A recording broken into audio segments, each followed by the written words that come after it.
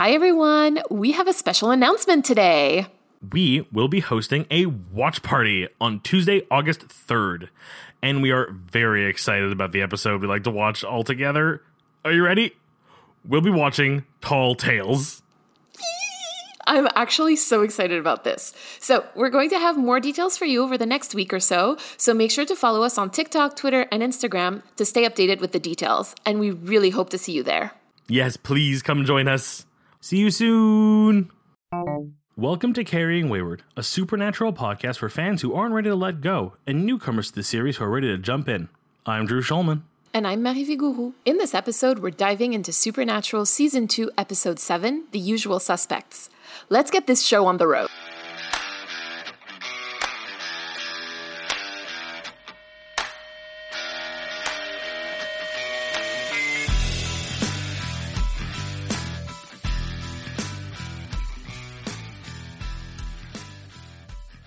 So Drew, before we get started today, I sort of wanted to give a big shout out to everybody who has joined us from TikTok lately. As you know, we've started hosting TikToks, despite both of us being millennials. Don't out us like that. Honestly, it's been really wonderful. Like, most people have been really great to interact with on this platform. Really warm reception to a lot of the stuff that we have to say, surprisingly.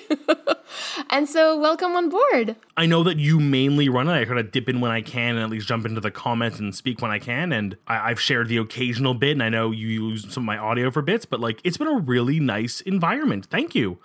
And yeah, like you said, Mary, to all of our listeners who came to us through TikTok, hey, welcome. Welcome aboard this journey. We're in here for a few years still, so come and keep us company. As you may have heard us say in previous episodes, but we felt like we just wanted to reiterate, if you have any thoughts or comments or concerns about any of our episodes, you can feel free to reach out to us either through TikTok, or you can send us an email or send us a voicemail, whatever you prefer. We're always around. And always open to it. And I guess it's time we start this episode off the way we always do, with me trying to explain it in under a minute and a half. 3, 2, 1, go. The brothers get arrested. They are being held because, Dean's got a rap sheet pretty long with all the stuff he's done. They think he's a murderer because of Skin, and here they think he's a murderer again, but they don't have anything to hold him on, and it turns out it may actually be a ghost, and then we find out when Sam breaks out of custody that it is a ghost, but it's actually a ghost trying to stop a killer, and the ghost is looking to rest, and that's kind of the entire episode, really. Is that it? Yeah, that's really it. Let's jump into the long game right away, and then we can talk about the actual episode a bit more. How about that? Of course, yes. What do we got? One word: consequences. We simultaneously learn that there are consequences for their actions, and that if you destroy a ghost and save someone's life, those consequences are null and void. Well, I feel like that's a whole other topic, even perhaps for Critical Time. I know that you had wondered in Skin, are we going to ever hear about this again? And yes, we do hear about it. This is the first instance. And through this season, we are going to see a couple more times where the boys have to face those consequences of their actions. I'm glad we do, because it does help build the world a bit. And I think that's one thing this episode does do for us. The one thing I can give it credit for right off the bat. It helps kind of flesh out the world around the brothers, from the way they handle cases, to the way that they deal with lying to the public, to the way they communicate, and that there are consequences for their actions, even if they find a way out of them. The consequences exist. That's really something to remember, because like we said, we're both a little ambivalent about it, because it's just so plot driven. It doesn't really give us much in terms of the brothers' story. At the end of the day, it's very much a filler episode, but it at least does some world building. Exactly. Shall we move into story time? Let's. Rewatching this episode, I was really kind of shocked by Sam's ability to kind of just emotionally match his environment. I don't know if that's something that you mentioned, that you saw. When he's being interrogated, he's snarky, he's combative. right? Like he lies without even flinching. He's just being very like high energy Sam. And when he's with Dean, he's like the Sam that we're a bit more used to. Like he's smart and also a little whiny. And then when he's posing as an insurance person with Karen Giles, he's attentive, he's kind. You know, he tells Dean when he's being a little too pushy. It sort of feels like Sam can sense the emotion level in the room and kind of like meet it immediately. It goes to show that Sam is really good at lying, as much as we don't really look at it a lot. I mean, when he's playing a role, he's able to be empathetic but still play the character, and I don't want to say manipulate, but it's kind of the only term. He's able to have those conversations while posing as an insurance salesman, as posing as a doctor, posing as a cop or a detective, and get the information he needs without ever breaking character, which Dean tends to do a bit more because he's a little bit like gung-ho for the answer. We kind of see this like shift in Sam's mood while he's being interrogated. At first, it's like, what's going on? I'm worried. Give me info. And then as soon as things kind of all come together and he's like, okay, it's plan XYZ. Dean's there. I'm here. I know the plan. I just have to lie my way through it now. He snaps into comfort. That's really interesting. I'd never really thought about it as like Sam being good at lying. I mean, you could also say it's good at acting, I think is more how it should be perceived, as much as he is just lying to cops. There's a level of acting involved in how your demeanor is. Like, lying is one thing, acting's another, and I think they kind of go hand in hand here. You know what? Yeah, so I'll take that. I'll also take the lying. I don't really take offense to that. That's not really my problem. It's more that, so the way that I saw it is more like, because we talk a lot about Dean being able to like compartmentalize and like just suppressing his emotions. But I feel like this gives us an insight into how Sam does that. The way that I see it, Sam grew up with an emotionally unstable dad, as we know. So he had to know like when to be quiet and when he could be himself. You know how, I don't know if this is going to be relatable to anybody, but like some people are able to recognize if like their parents are in a bad mood just by their footsteps. And like that is incredibly relatable to me. Like I was immediately able to tell like when my mom was in a bad mood just by the way that like she got down the stairs in the morning. And I feel like Sam had to develop that in order to survive, you know, quote unquote, his childhood, right? So like he's constantly compartmentalizing and suppressing his own emotions in order to navigate the world around him. Yeah, you know, you're right. Like I don't think the footsteps per se would be my hint, but I can definitely tell when a parent of mine walked into a room or even just like approached me, the body language, the little tiny details you can't even explain. You could tell if they were approaching you and they were in a good mood or a bad mood pretty easily, just because you know them so much. So being able to pick up on that to a greater scale that you could do it with strangers, definitely a useful skill in this line of work for them. And it would make sense that he became very adept to it. For Sam, in this case, it's a question... Well, in this case, it's a question of actual survival. But I think with his dad, it was a question of emotional survival. I feel like we're learning a lot about Sam this episode. Actually, so my next point has like something to do a little bit with both brothers. There's so many pop culture references in this episode, right? Like there's stuff about like The X-Files, The Shining, The Great Escape, Matlock, and like a bunch of other ones. Each episode so far has always had like a couple or a few pop culture references. So it wasn't really surprising, but I really find that this one had a lot of them. And for me, it sort of goes back to the fact that these boys were raised by TV, right? Like John would take them from motel to motel across the country. He'd leave them there for God knows how long. And they sort of had access to unlimited TV. And so obviously some of the programming would have been for their age and some of it would have definitely not been. And we're sort of seeing that now. And it's also partly how they communicate. That, to me, is a great example of this. I feel like referencing and quoting TV shows, characters, cartoons, movies is a very easy way to connect to other people because it gives you a common ground to bounce off of. This is a language they have built between themselves to the point where they can make a reference to a film and divulge an entire plan to each other without having to communicate beyond just a few key words. Okay, let me just spell this out because this is really interesting what you just mentioned. When Dean asks the lawyer to give Sam like the note, right, that he wrote for him. And by the way, both of them called him Matlock, which I thought was absolutely hilarious. Our listeners who wouldn't know who Matlock is, it's a reference to a TV show from the 80s, I believe, about a lawyer. The irony, if I can point out, is I know the reference only because The Simpsons make reference to it. You know a reference because of another reference. I feel like that's very meta. So when Dean actually has that lawyer give Sam the note, he addresses it to Hiltz and signs it McQueen.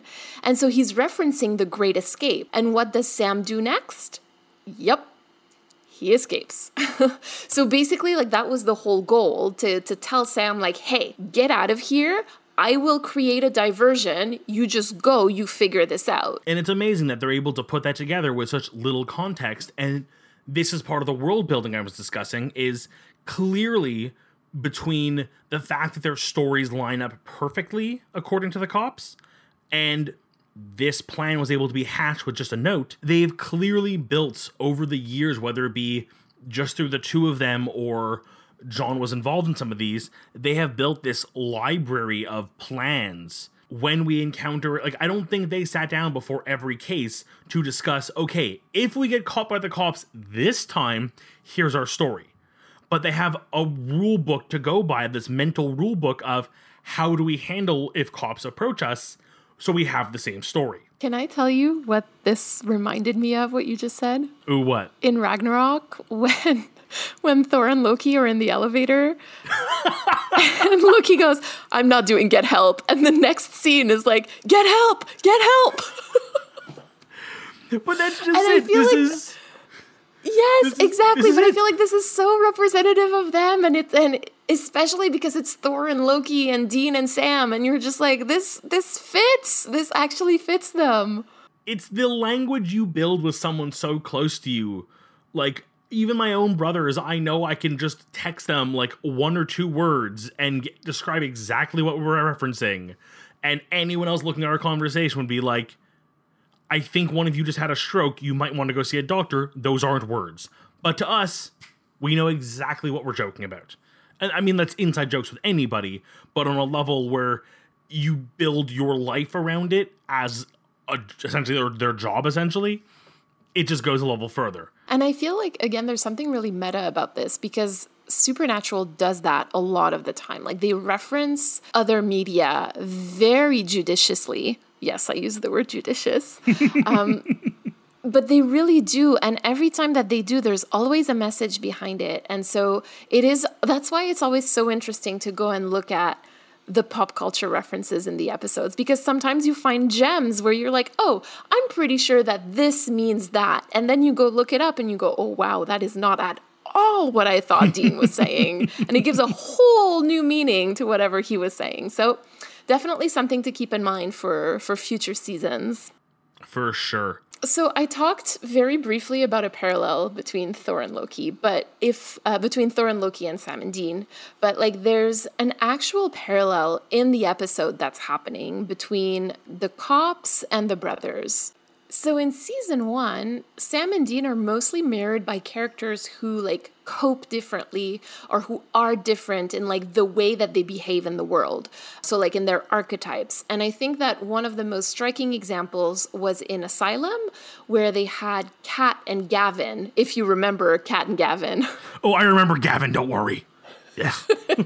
I know you remember Gavin. That's why I thought I would bring it up. But this season, I don't know if you've picked up on that, but like it seems like they're being mirrored by characters who are betraying each other's trust. Like we saw it with Andy and Ansem, and now we're seeing it with Diana and Peter. Even Ellen and Joe. Even Ellen and Joe. So in the case of Andy and Ansem and Diana and Peter, the betrayed party ends up killing the betrayer. What do we think about that? Oh, that's a very worrisome branch to present to me.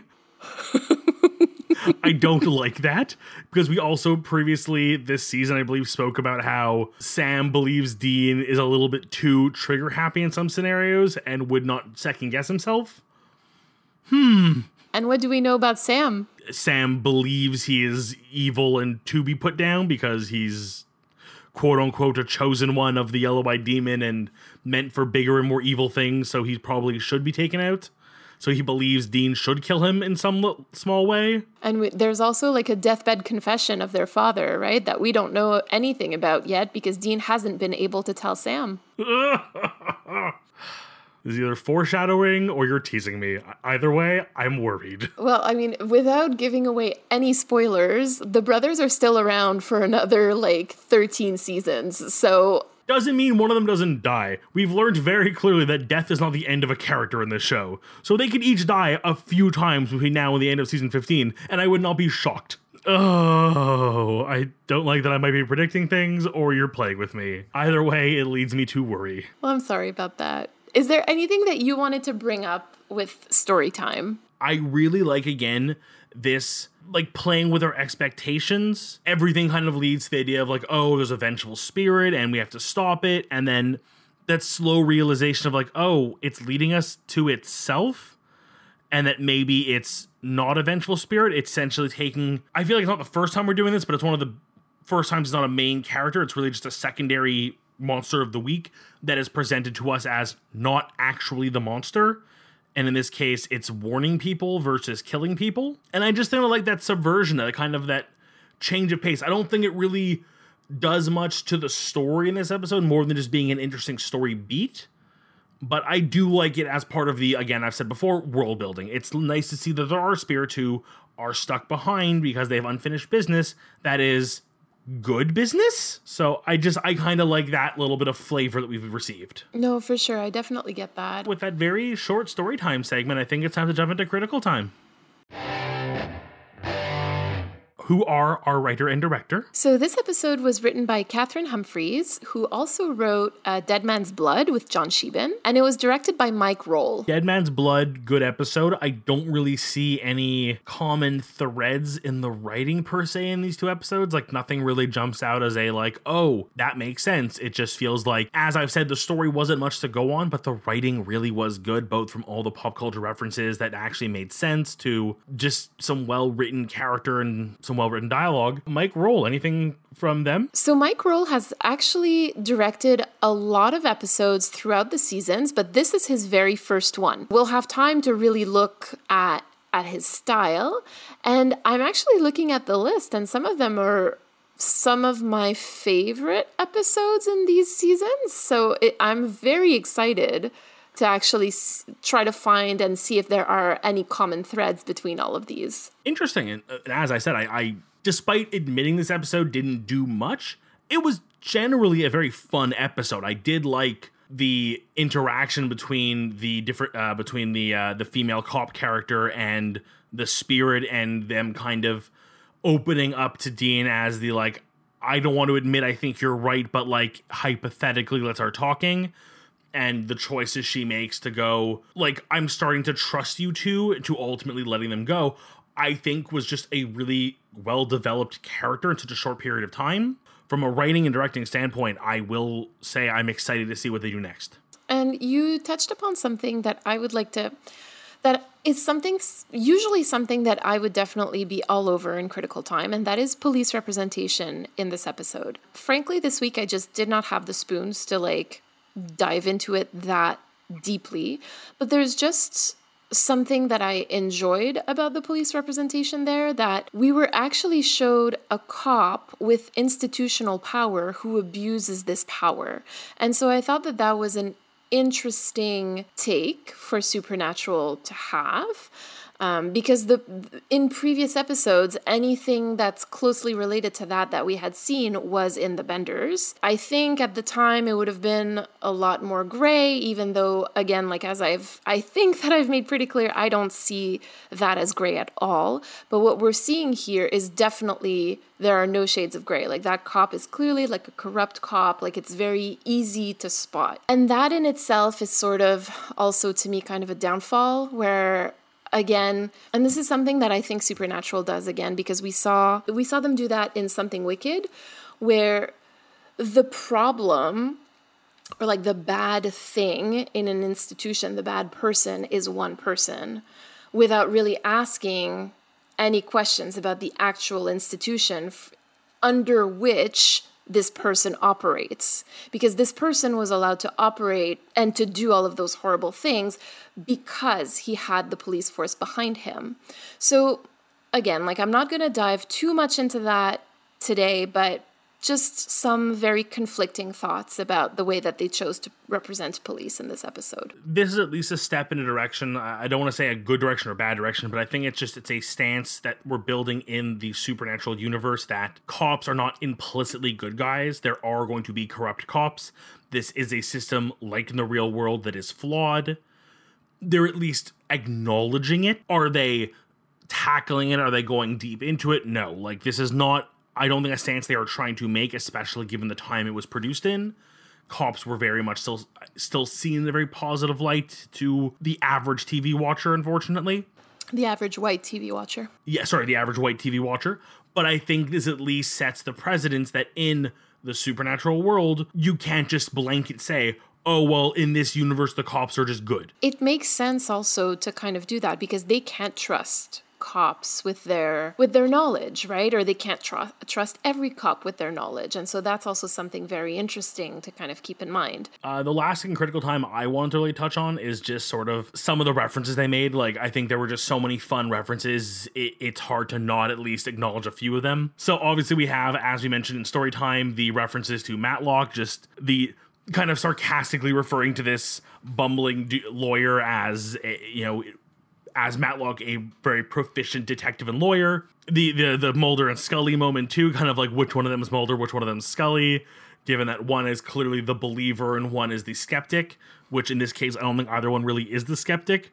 But then I think Dean's logic is Sam is the hot redhead of the two, which I just think is adorable and I kind of love as like a brotherly like joking around. The Great Escape was another very clear reference. They call it out. I don't think I caught the Shining reference. So the Shining reference actually happens when Dean says, "All work and no play makes Jack a dull boy," when they're investigating the office. Yes, referencing the printout of just like the word written over and over and over. Okay, I completely forgot about that. But again, a very fun one. The final reference, at least the one that I caught that's worth bringing up, is a very meta reference, because they don't outright reference the medium, but they reference the fact that the female cop in this episode, whose name again was... Diana, thank you. Terrible name, especially for one-offs.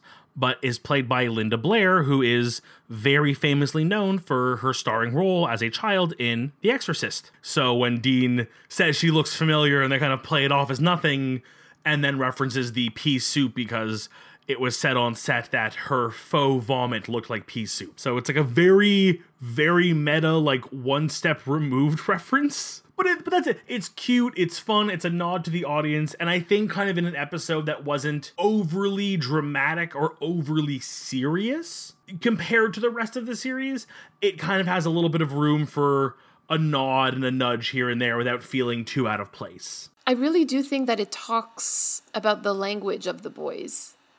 And like you said, like the whole point that you made in Storytime about how good they are at what they do and how good they are at communicating with one another and like the rhythm that they've found as a team. So yes, of course, there's like some levity there, but I really do think that there's something really important happening narratively too. And I think that just it's something that we can now collectively as a viewership can hold on to, knowing that when they make these references, it's more than just the writers throwing in a joke for the sake of filling a script. It is really depicting the brothers, the way they relate to situations and to each other in a way that is more than just a throwaway line here and there. Now, just like very quickly, there's a couple more of those pop culture references. Dean actually refers to Casper the Friendly Ghost. He says, like Casper the Bloodthirsty Ghost. So that happens too. And there's also these ones I wasn't able to pick up because they're not part of my vocabulary, like the Rockford Files, which is a 1974 TV series. They're also referencing Mysteries of the Unknown, which is a 1987 book series. Another series called Chips, which is a 1977 TV show. Oh yeah, it's a cop show. Yeah. Oh, see, I didn't even know that. So it's just, there's a lot of it. And there's even some people who say that like the name Anthony Giles could have been like a reference to Anthony Head from Buffy the Vampire Slayer, who plays Giles. So yeah, there's a lot to read into that. And it just shows like how important previous works truly are to supernatural writers and to the actual story and the narrative that's being told. It's more than just the writers throwing in jokes or throwing in references. It's character building for the brothers themselves almost. Absolutely. So this week we actually have a TikTok series of comments by user Clouds. I love that username. I know, right? I was like, I want to use that somewhere. Obviously I won't, I want to know the story behind that name. Right? Okay. Oh my God. Maybe we can ask them. Let me read you the messages. I have a quick question, though. From Season 1, Episode 3, Dean mentions that he was like the little kid. I forgot his name. In John's journal that was published by Supernatural, it mentions that Dean was mute up until around 6 or 7, where he finally spoke when he and Dean were playing.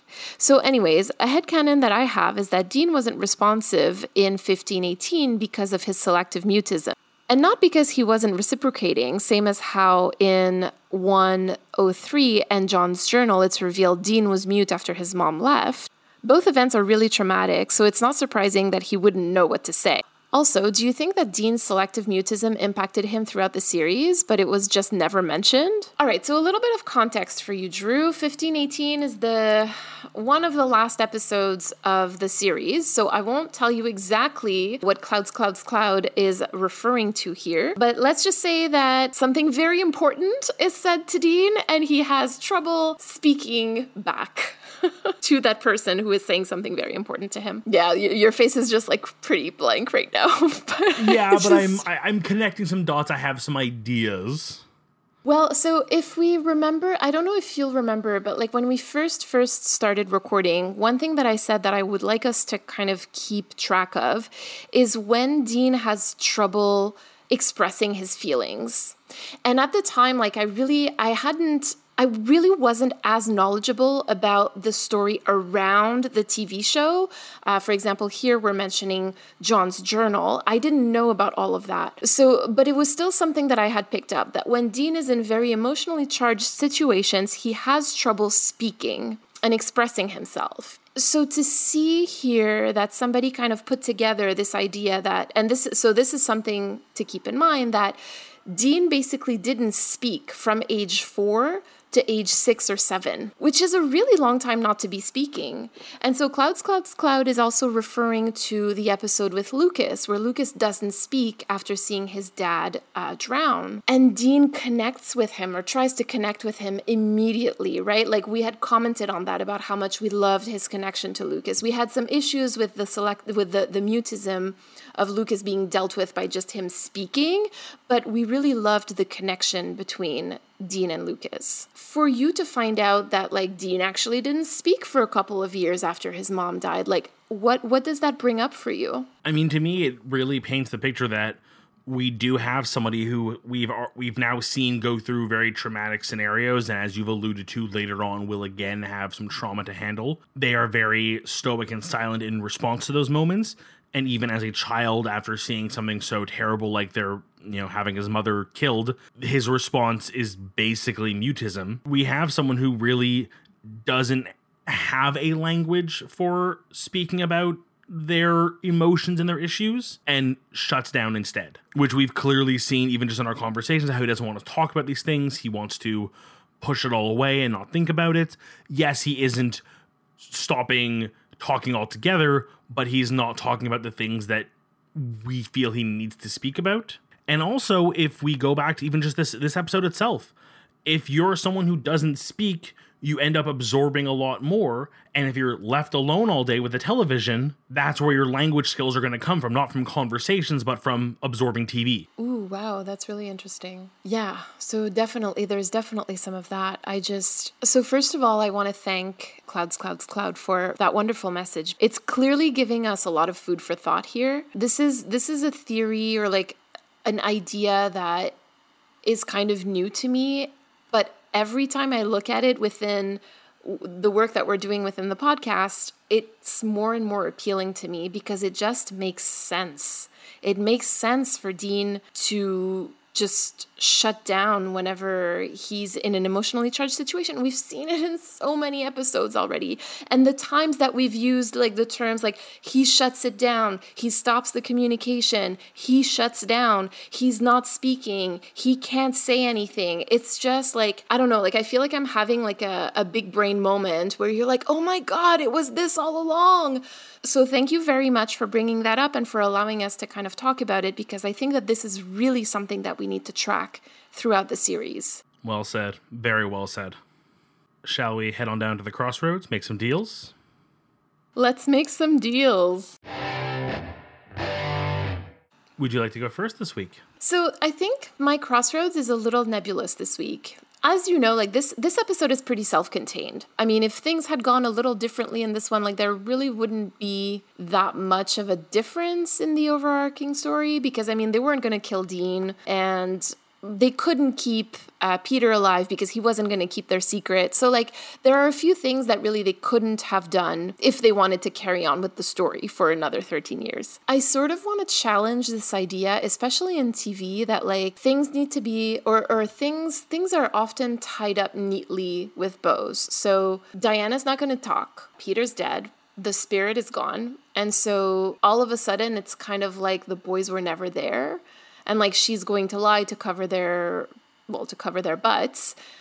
And it's like, okay, but like literally this was an episode about consequences, and what we're learning is that there are no consequences. That's what I said, yes. Exactly. That's exactly how you started the episode. And I think that I really want to come back to that. So like, I wonder what would have happened if Peter hadn't died, if Diana hadn't actually killed Peter. I would like to know how Peter would have reacted to all of this happening. Yeah, just sort of this loose canon in the story of like, there's this person out there who knows what we do, obviously has to deal with the fact that he can't just be like, oh, it was a ghost and they're ghost hunters and Diana's helping them. Like, he's going to look crazy in theory, but it would just sort of add this element, and we could then bring him back, like looking for revenge, or, you know, maybe he gets involved with something a little darker. Like, there's room to expand, even if they never do. Exactly. There's definitely room to expand there. And if that's how you feel, you're not going to be disappointed with some stuff that happens later this season. So that's actually really good news for you. So yeah, I think my deal would be, I would like to know what would happen if Peter didn't die in this episode. Like I'm kind of over like the bad humans dying at the end of episodes, because that's just like, that's not how it happens in real life. You know what I mean? Like bad cops don't die. Bad cops maybe sometimes go on like on suspension, maybe sometimes they get fired, and extremely rarely they get trialed and convicted. And so I would have liked to see a little bit more of that happening. Now, what would I give up? Well, I mean, that's hard because there isn't much to give in this episode, I find. I mean, if I can help you on this one, because I feel like we're picking at straws with this one, you are giving up the boys' safety and zero consequences, so you're kind of giving something up by getting what you want. Okay, thank you, Drew. I appreciate that. I appreciate that little helping hand. Yes, well, I figure I should be lenient with your deal when my deal's a little out there as well. I have two deals that I think are completely equal, because one asks for more of A and gets rid of B, and the other one is the exact opposite. This episode, I think, could have been made better and maybe have had more impact on the series had we either A, stuck a little more with the, like, dealing with the police and less of the spirit. Not, like, no supernatural element, but just less. And focus more on the, how do we deal with the police? How do we deal with lying? How do we deal with the two of us and our, you know, like Sam and Dean's getting through things? Or have Sam escape a lot earlier, have Diana track him down, and then have the two of them together, you know, hey, we hunt ghosts. I don't believe you. Something creepy happens. Let's discuss this. And more of the, like, how do we involve someone in a position that is basically a air quote authority figure who now has to look at the world through a whole new lens, and have them team up and deal with this thing with some sort of like, oh, if we don't figure this out in time, something's going to happen to Dean scenario like we have now, but just less time with the cops and the investigation and the backstory and more time with the Sam with a new partner going after this thing and letting us grow more either in the way Sam deals with being the leader when Dean's not around, maybe. You know, I fully agree with that. This is actually, as I was making my deal, I was like, basically, it's either the focus is on the police or the focus is on the spirit. Like, you can't really have both because they're taking up each other's time, really, is what we're seeing. And so I love your deal. Yeah, I think now that I've said them both out loud, I think I'd rather have more time of Sam and Diana doing the ghost hunting / trying to be a cop thing, almost like a mirror to the Benders, where we had Dean working with a cop and how, you know, through lying and manipulation and eventually coming clean, they were able to work together, and we see how that works out, to now have Sam doing a similar thing on the other side, where in this case it actually is something supernatural, bringing in someone new as their mentee versus Sam, who's always kind of felt like the mentee to Dean. Well, Drew, my deal is now to take your deal because I really like it. So, yay! I win a deal. Of course, you win a deal. It's a great deal. So there we go. An episode that, yeah, was a filler, but I don't think was a bad episode per se. But again, with hindsight, I think could have been a better episode. I agree. I mean, it was a filler. It was fun. Let's move on.